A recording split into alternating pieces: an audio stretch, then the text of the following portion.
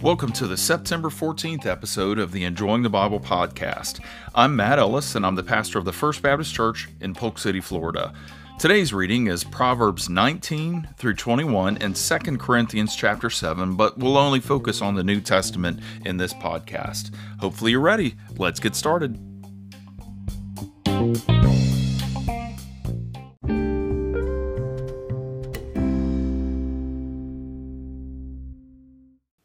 Okay, so 2 Corinthians chapter 7, there are 16 verses in this chapter, so let's just go through verse by verse.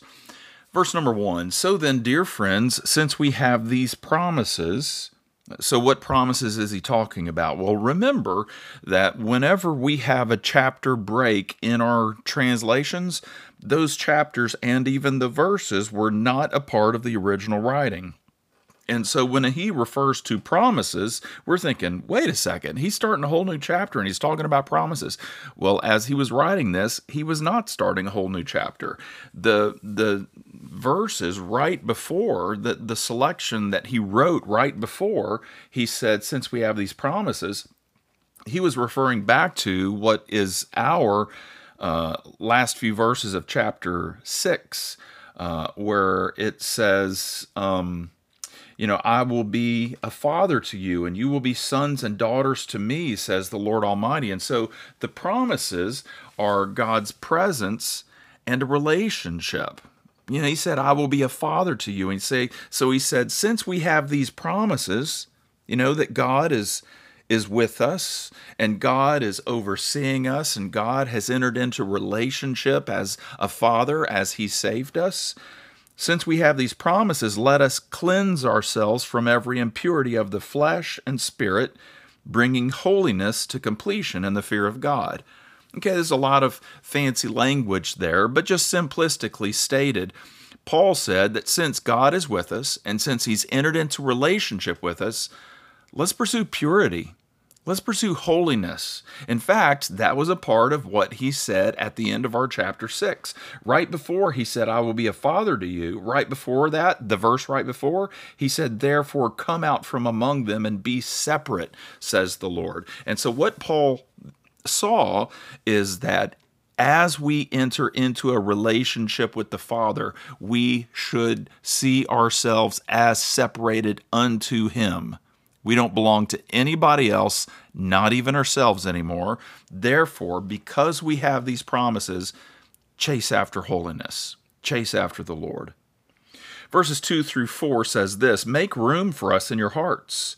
And as I read this, hear the Apostle Paul saying, hey, we care for you, Church at Corinth. Open your heart up and care for us. Reciprocate. Listen to verses 2 through 4. Make room for us in your hearts. We have wronged no one, corrupted no one, taken advantage of no one. I don't say this to condemn you, since I've already said that you are in our hearts, to die together and to live together. I'm very frank with you. I have great pride in you. I'm filled with encouragement. I'm overflowing with joy in all our afflictions. And so what Paul is saying is that he had done nothing wrong to the Corinthians. Therefore, he was calling them to renew their love for him. He said, guys, come back. And once again, this is not the Apostle Paul saying, oh, I need to be loved by you. It's a personal need. I need to be loved by you. No, that's not what he's doing. Paul is recognizing that if they don't love him, if they don't respect him, if they don't respect his ministry, then they're not going to listen to the gospel. Again, Paul is playing tug-of-war with the current leaders at the church in Corinth. And the current leaders appear to be in it for themselves. They appear to be in it for the money. And what they are doing is the leaders seem to be trying to discredit the Apostle Paul, trying to vie for the hearts of the church at Corinth, of the members of the church at Corinth, to get them to not follow after Paul. But the only thing is that these leaders are taking the Corinthian church down the wrong path. Well, Paul will have none of that. he's all about getting people ready for heaven, getting people ready for the judgment. And so this whole desire that he has he's fighting for their affections.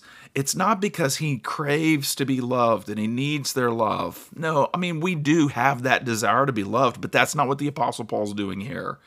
The Apostle Paul knows that if they don't love him, then they will not listen to him. He will lose his influence and they will continue down a very bad path, morally and theologically.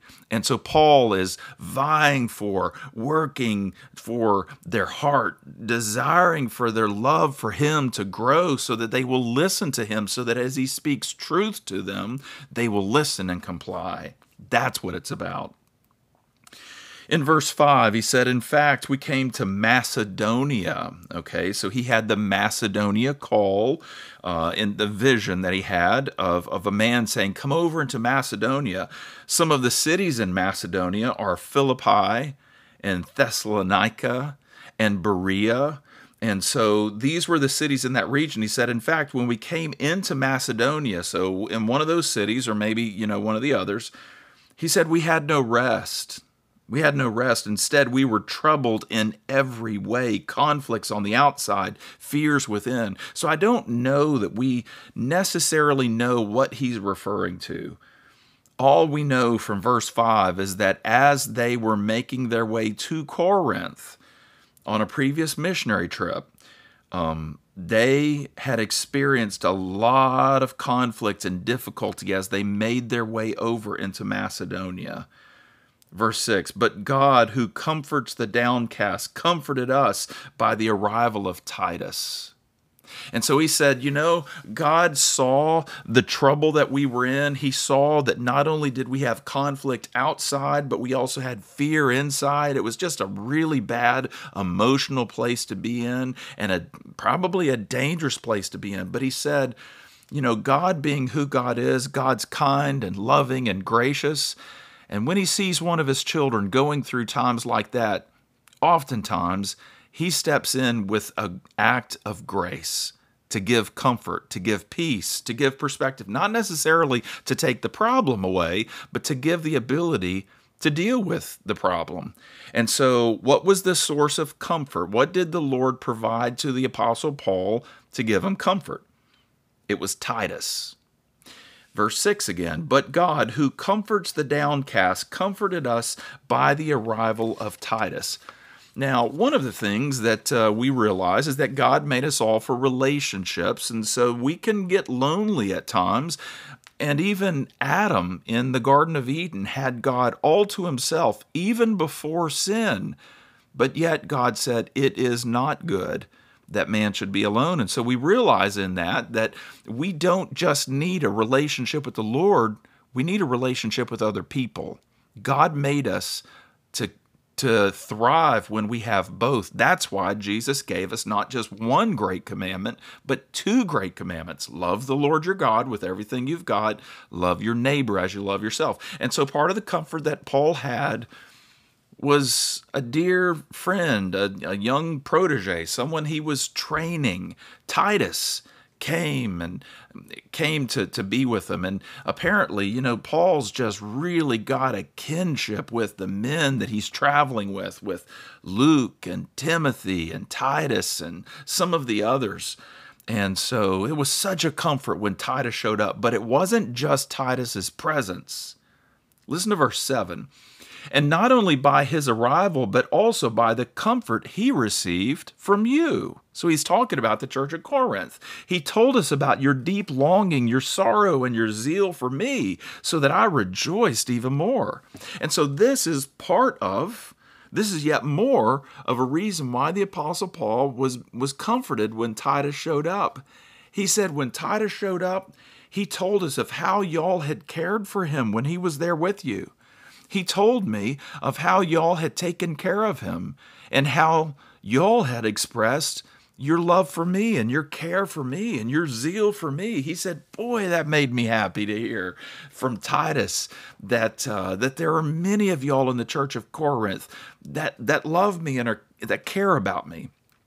Once again, The Apostle Paul's primary reason for desiring the affection of the church at Corinth, because he knew that if they didn't love him, he would lose his influence with them. He wouldn't be able to teach them the right way, theologically and morally or ethically.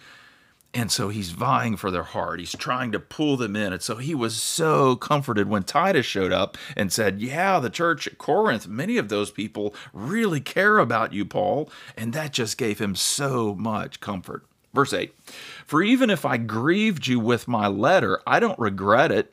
And if I regretted it, since I saw that the letter grieved you, yet only for a while, verse 9, I now rejoice, not because you were grieved, but because your grief led to repentance. For you were grieved as God willed, so that you didn't experience any loss from us. So what's he talking about? Well, in verse 8, he is referring to his harsh letter.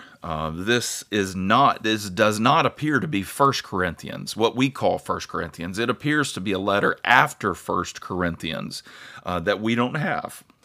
And it was a letter that he wrote to them about. And, he even showed up to visit them on a harsh visit. But there was a letter that he wrote that we just don't have. That he just raked him over the coals, and he took him to the woodshed in a letter. And he said, you know what? I know it grieved you. Even if I grieved you with my letter, he said, I know it grieved you. He says this, I don't regret it. Why? Because Paul is mean. He was harsh with them, and it made them weep, and it broke them. It hurt them. And he doesn't regret it? Is it because Paul's mean? No. It's because sometimes, in order to help someone that we love, we have to do something that is painful in the moment. But yet that painful thing is intentional, and it produces something good as a result. This is why we punish our children. It's never pleasant. It shouldn't be pleasant to the parents to punish their children. But if a child is playing in the road and the parent says, get out of the road, you could hurt yourself, and the child insists on playing in the road, then the parent, because they love their child and because they realize that if that child continues to do that they could get themselves seriously maimed or even killed, then that parent will do in the moment what is very unpleasant, but what is much less harsh than what they would experience if they continued playing in the road, right? A spanking, a nose in the corner, writing lines, whatever that punishment is, as harsh as it may be, it's a lot better than getting run over. And so that's what the Apostle Paul is doing, saying, you know what, I know it made you grieve. I know that as I wrote that harsh letter to you, you wept, but I don't regret it. He's not saying that he loved hurting them. He loves, though, what it produced. And in fact, listen to verse 10. Verse 10 is very, very good. I've got this underlined in my Bible, verse 10. For godly grief produces a repentance that leads to salvation without regret, but worldly grief produces death. Okay, so the Apostle Paul here, led by the Holy Spirit, tells us that there are two types of grief. If they just categorize them into two very general categories, there's godly grief and there's worldly grief. Now, both of them, people are bothered, people maybe are weeping, people are broken, people are hurt, there's grieving. But one is godly grief. One is worldly grief. What's godly grief do? Well, godly grief is weeping, and as a result of this, we're broken over our sin, and we repent, and we confess it to the Lord and make it right, and vow in the power of the Holy Spirit not to do it again. That's what repentance is. It's not just confessing, it's saying, I will turn from this. I will not do this again. And so godly grief produces repentance, which leads to salvation. I don't know that this is necessarily talking about someone being saved, as in spiritually saved, born again. Salvation, I think, in this context can simply mean saved from the consequences of the sinful behaviors. that they repented of, that they're saved from the consequences of those bad behaviors because they experienced discipline, they were broken over that, they grieved, they repented, so now they don't have to experience the consequences of those bad sinful choices. That's godly grief. Worldly grief, it says, produces death. Worldly grief is where someone is grieving, someone is broken, but they don't repent. They don't make things right with the Lord. They don't make things right with other people. They're just grieving and broken over it, but they just keep doing it. And it just leads to death. And what is death? It's separation. It's separation from God. It's just something that is thoroughly unpleasing, and it's not a good desire. Once again, it's like someone who gets caught. They've done something, they got caught, maybe they shed some tears, but later on you realize that they went right back to what they were doing, That's not godly grief, that's worldly grief. And so there are two different kinds. Paul designates them in verse 10. Verse 11, for consider how much diligence this very thing, this grieving as God wills, has produced in you. He said, consider what this godly grief that God has done in you. Consider what it's done. What a desire to clear yourselves. What indignation. What fear. What deep longing. What zeal. What justice. In every way you showed yourselves to be pure in this matter. And so, he talked about different things, a desire to clear yourself, desire to make things right, what indignation, so that's anger. So maybe he's talking about, you're angry at the sin that you were a part of or that you were tolerating. What fear? Maybe he's talking about the fear of the Lord that led them to make the right decision. What a deep longing. It's just speculation, but he's just talking about things that he has heard about them and said that, you're grieving over what I had to deal with. You repented. You got things right. And at the end of verse 11, in every way you showed yourself to be pure in this matter. You repented. You got cleaned up in God's sight. And you're pure now, you're clean. And that's the desire. And so the Apostle Paul dealt harshly with them, but it was a godly grief that they had. They repented, they made things right, and now they're clean, and Titus has come back to tell Paul about it. Verse 12. So even though I wrote to you, it was not because of the one who did wrong or because of the one who was wronged, but in order that your devotion to us might be made plain to you in the sight of God. Okay, so this verse may give us a clue, kind of, sort of, at least as to what the Apostle Paul was not dealing with in the harsh letter.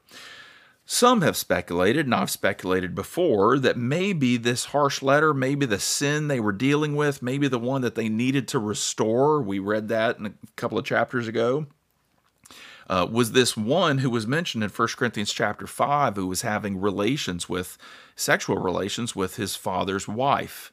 And some have thought, that's this guy. That's the guy that they were continuing to tolerate. And I don't think so. I think this is a different situation. And the reason why is when we look at verse 12, it says, so even though I wrote to you, it was not because of the one who did wrong or because of the one who was wronged. Who did wrong, if that's 1 Corinthians 5, that would be the guy, obviously, that's having relations with his father's wife.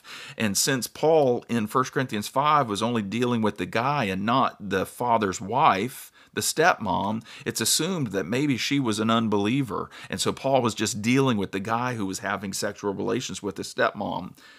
But so he would be the one doing wrong, but the one who was wronged, well, that doesn't sound like the stepmom. we're led to believe. We've got no reason not to believe that she was a willing partner in this. She wasn't being forced. That's not what was being said. So this doesn't seem to fit that scenario. It seems like there was something else that was going on. There was someone who was doing wrong and the one who was being wronged. And whatever this was, it was such a big matter that Paul sent that harsh letter to the church of Corinth to get this thing right.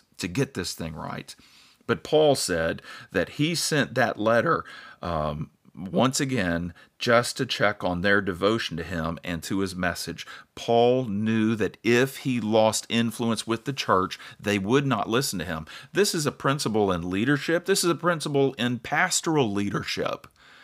If the pastor or if the leader of an organization, a secular business, if that person loses credibility with those that are in their congregation or in their business, well, then with the church, they're just not going to follow their pastor. Maybe they'll continue to show up, but they're not going to follow him because they don't see him as a person of integrity, or they don't think that he cares, or any number of other things. In a business, then what happens is the employees don't do their jobs because they want to help the success of the one who owns the business, and so they're doing their part and they're helping out. Maybe it's just they just are doing it for finances or whatever else. It goes to a lesser sort of motivation, and so the highest motivation is. One of the highest in leadership is as the leader is trusted, as the leader is able to demonstrate his care, and as those that are under his leadership or her leadership is sees that they can trust and love that person that is over them, then they follow, they obey, they do their part. That's what the Apostle Paul is doing here. He wants the Corinthians' hearts. He knows that if he has their hearts, then when he speaks truth to them, they'll comply. But if he doesn't have their heart, then they won't comply. So that's why he keeps coming back to this point. Verse 13, for this reason we have been comforted. In addition to our own comfort, we rejoiced even more over the joy Titus had because his spirit was refreshed by all of you. And so this is a really happy time here in this letter, as Paul is just saying that, my goodness, we were comforted. We were having troubles in Macedonia, but we were comforted when Titus came and told us about you all and your care for us, your love for us, your zeal for us. And so this is just a happy time. Paul is being comforted in knowing that he still has influence with the church at Corinth. Verse 14, for if I have made any boast to him about you, I've not been disappointed. But as I've spoken everything to you in truth, so our boasting to Titus has also turned out to be the truth. And so what's Paul saying here? Simply he's saying, I have bragged, Church of Corinth, I've bragged about you to Titus. I told him all sorts of wonderful things about you all. And then he went to visit. And he was going to see if all of the bragging that I did on you was actually legit or if I was just blowing smoke. But Titus came back and said, nope, Paul, what you said about them, it's true. It's true. Now, let me tell you what I believe could be going on. Not only is the Apostle Paul commending and encouraging the church at Corinth, but sometimes leaders do this in order to help those who follow along even more. I read this many years ago, and it's just stuck with me. Leaders are the ones that paint the sky that their followers fly in. And so a lot of times a leader will not intentionally misrepresent the truth. He or she might exaggerate a little bit, but what they're doing is they're painting that sky. They're raising that bar a little bit for those that follow them, knowing that their followers aren't quite there, but when their followers hear that they are being encouraged at that level, many followers are going to want to rise to that, right? They're going to want to rise to that. And so it could be in verse 14 as Apostle Paul is saying, I'm bragging on you, church at Corinth, and Titus came back and said all of that. There may, in a situation like this, some of the church in Corinth may have, some of the members may have looked at each other like, really? Did Titus tell them everything? Because not everything was going well when he came. That may have happened, but I believe what Paul may be doing, he's certainly being truthful and honest, but I think maybe he elevated the bar, because if you look at the rest of the letter of 2 Corinthians, he's struggling with this church, and now he's saying, hey, all of the things that I bragged about you are true. I think when you put this all together, maybe he is elevating it a little bit to where the Corinthians aren't quite doing what he has just commended them for, but he's wanting them to rise to that, right? Verse 15. And his affection, Titus's affection toward you, is even greater as he remembers the obedience of all of you and how you received him with fear and trembling. And so Paul said, Titus even loves you now. He said, I love you. Titus even loves you after spending time with you. In verse 16, the last verse, I rejoice that I have complete confidence in you.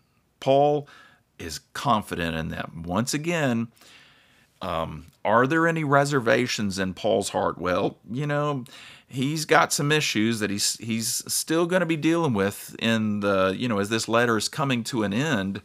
But Paul, I believe, is commending them. There is much that is going well, but I think also he's elevating the standard a little bit, knowing that they aren't quite there, but he's just elevating that standard, praying that they will rise to that.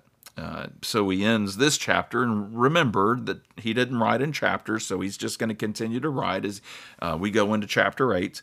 But he ended, here by saying, I rejoice that I have complete confidence in you. I trust you, Church of Corinth. I'm proud of you. I love you. Love me back.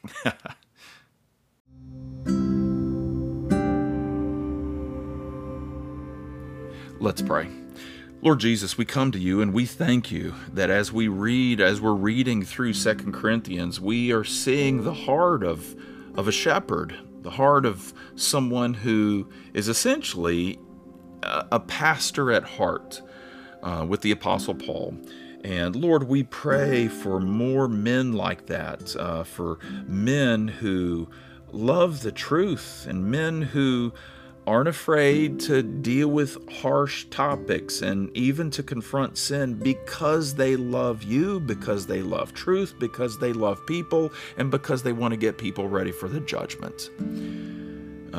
Lord, I pray that you would rise up more and more and more men who are like the Apostle Paul, that love you, that want to get people ready for the day of judgment.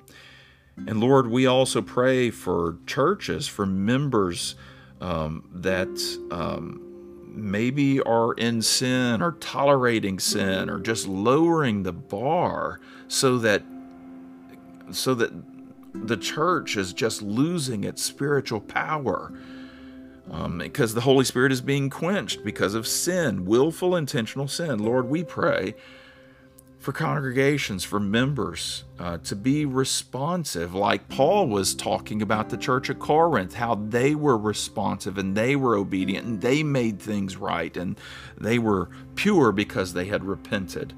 Lord, we're praying for that. Lord, the world around us is getting dark. This is not a time for Christians, for churches, for pastors to be playing games. This is the time to be serious about you. So, Lord, help us. We pray in Jesus' name. Amen.